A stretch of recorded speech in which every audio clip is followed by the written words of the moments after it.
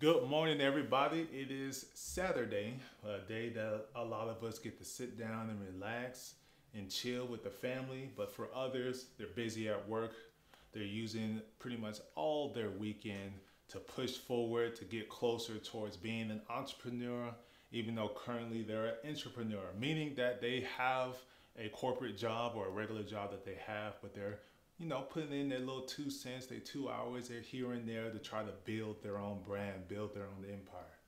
So on this Saturday, I want to bring you guys a little bit of word of encouragement. You don't have to be a huge religious person or even believe in the Bible, but the overall message, the overall purpose of this segment is to be of encouragement to those aspiring to be, future CEOs of big companies.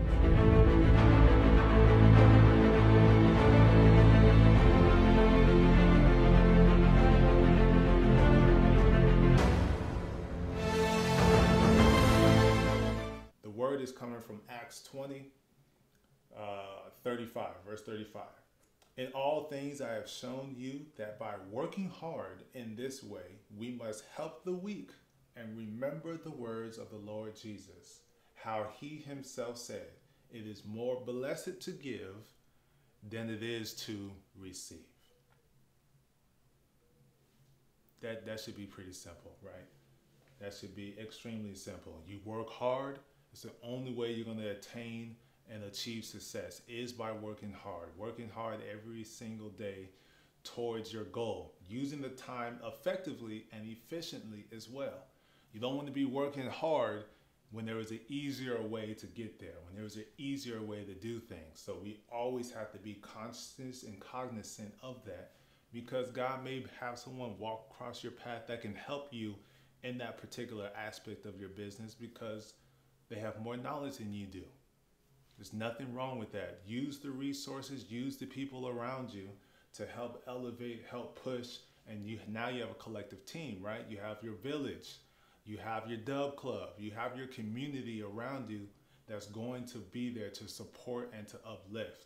So work hard, and don't use it as, oh, it's all me, I'm on the island all by myself. But working hard and using the time, using the resources, using the people around you to build what it is that you want. And while you're doing it, don't forget those that have helped you. Don't forget who you're building this empire for. Yes, it's for you, it's for your family, but in order to build, you have to give, right?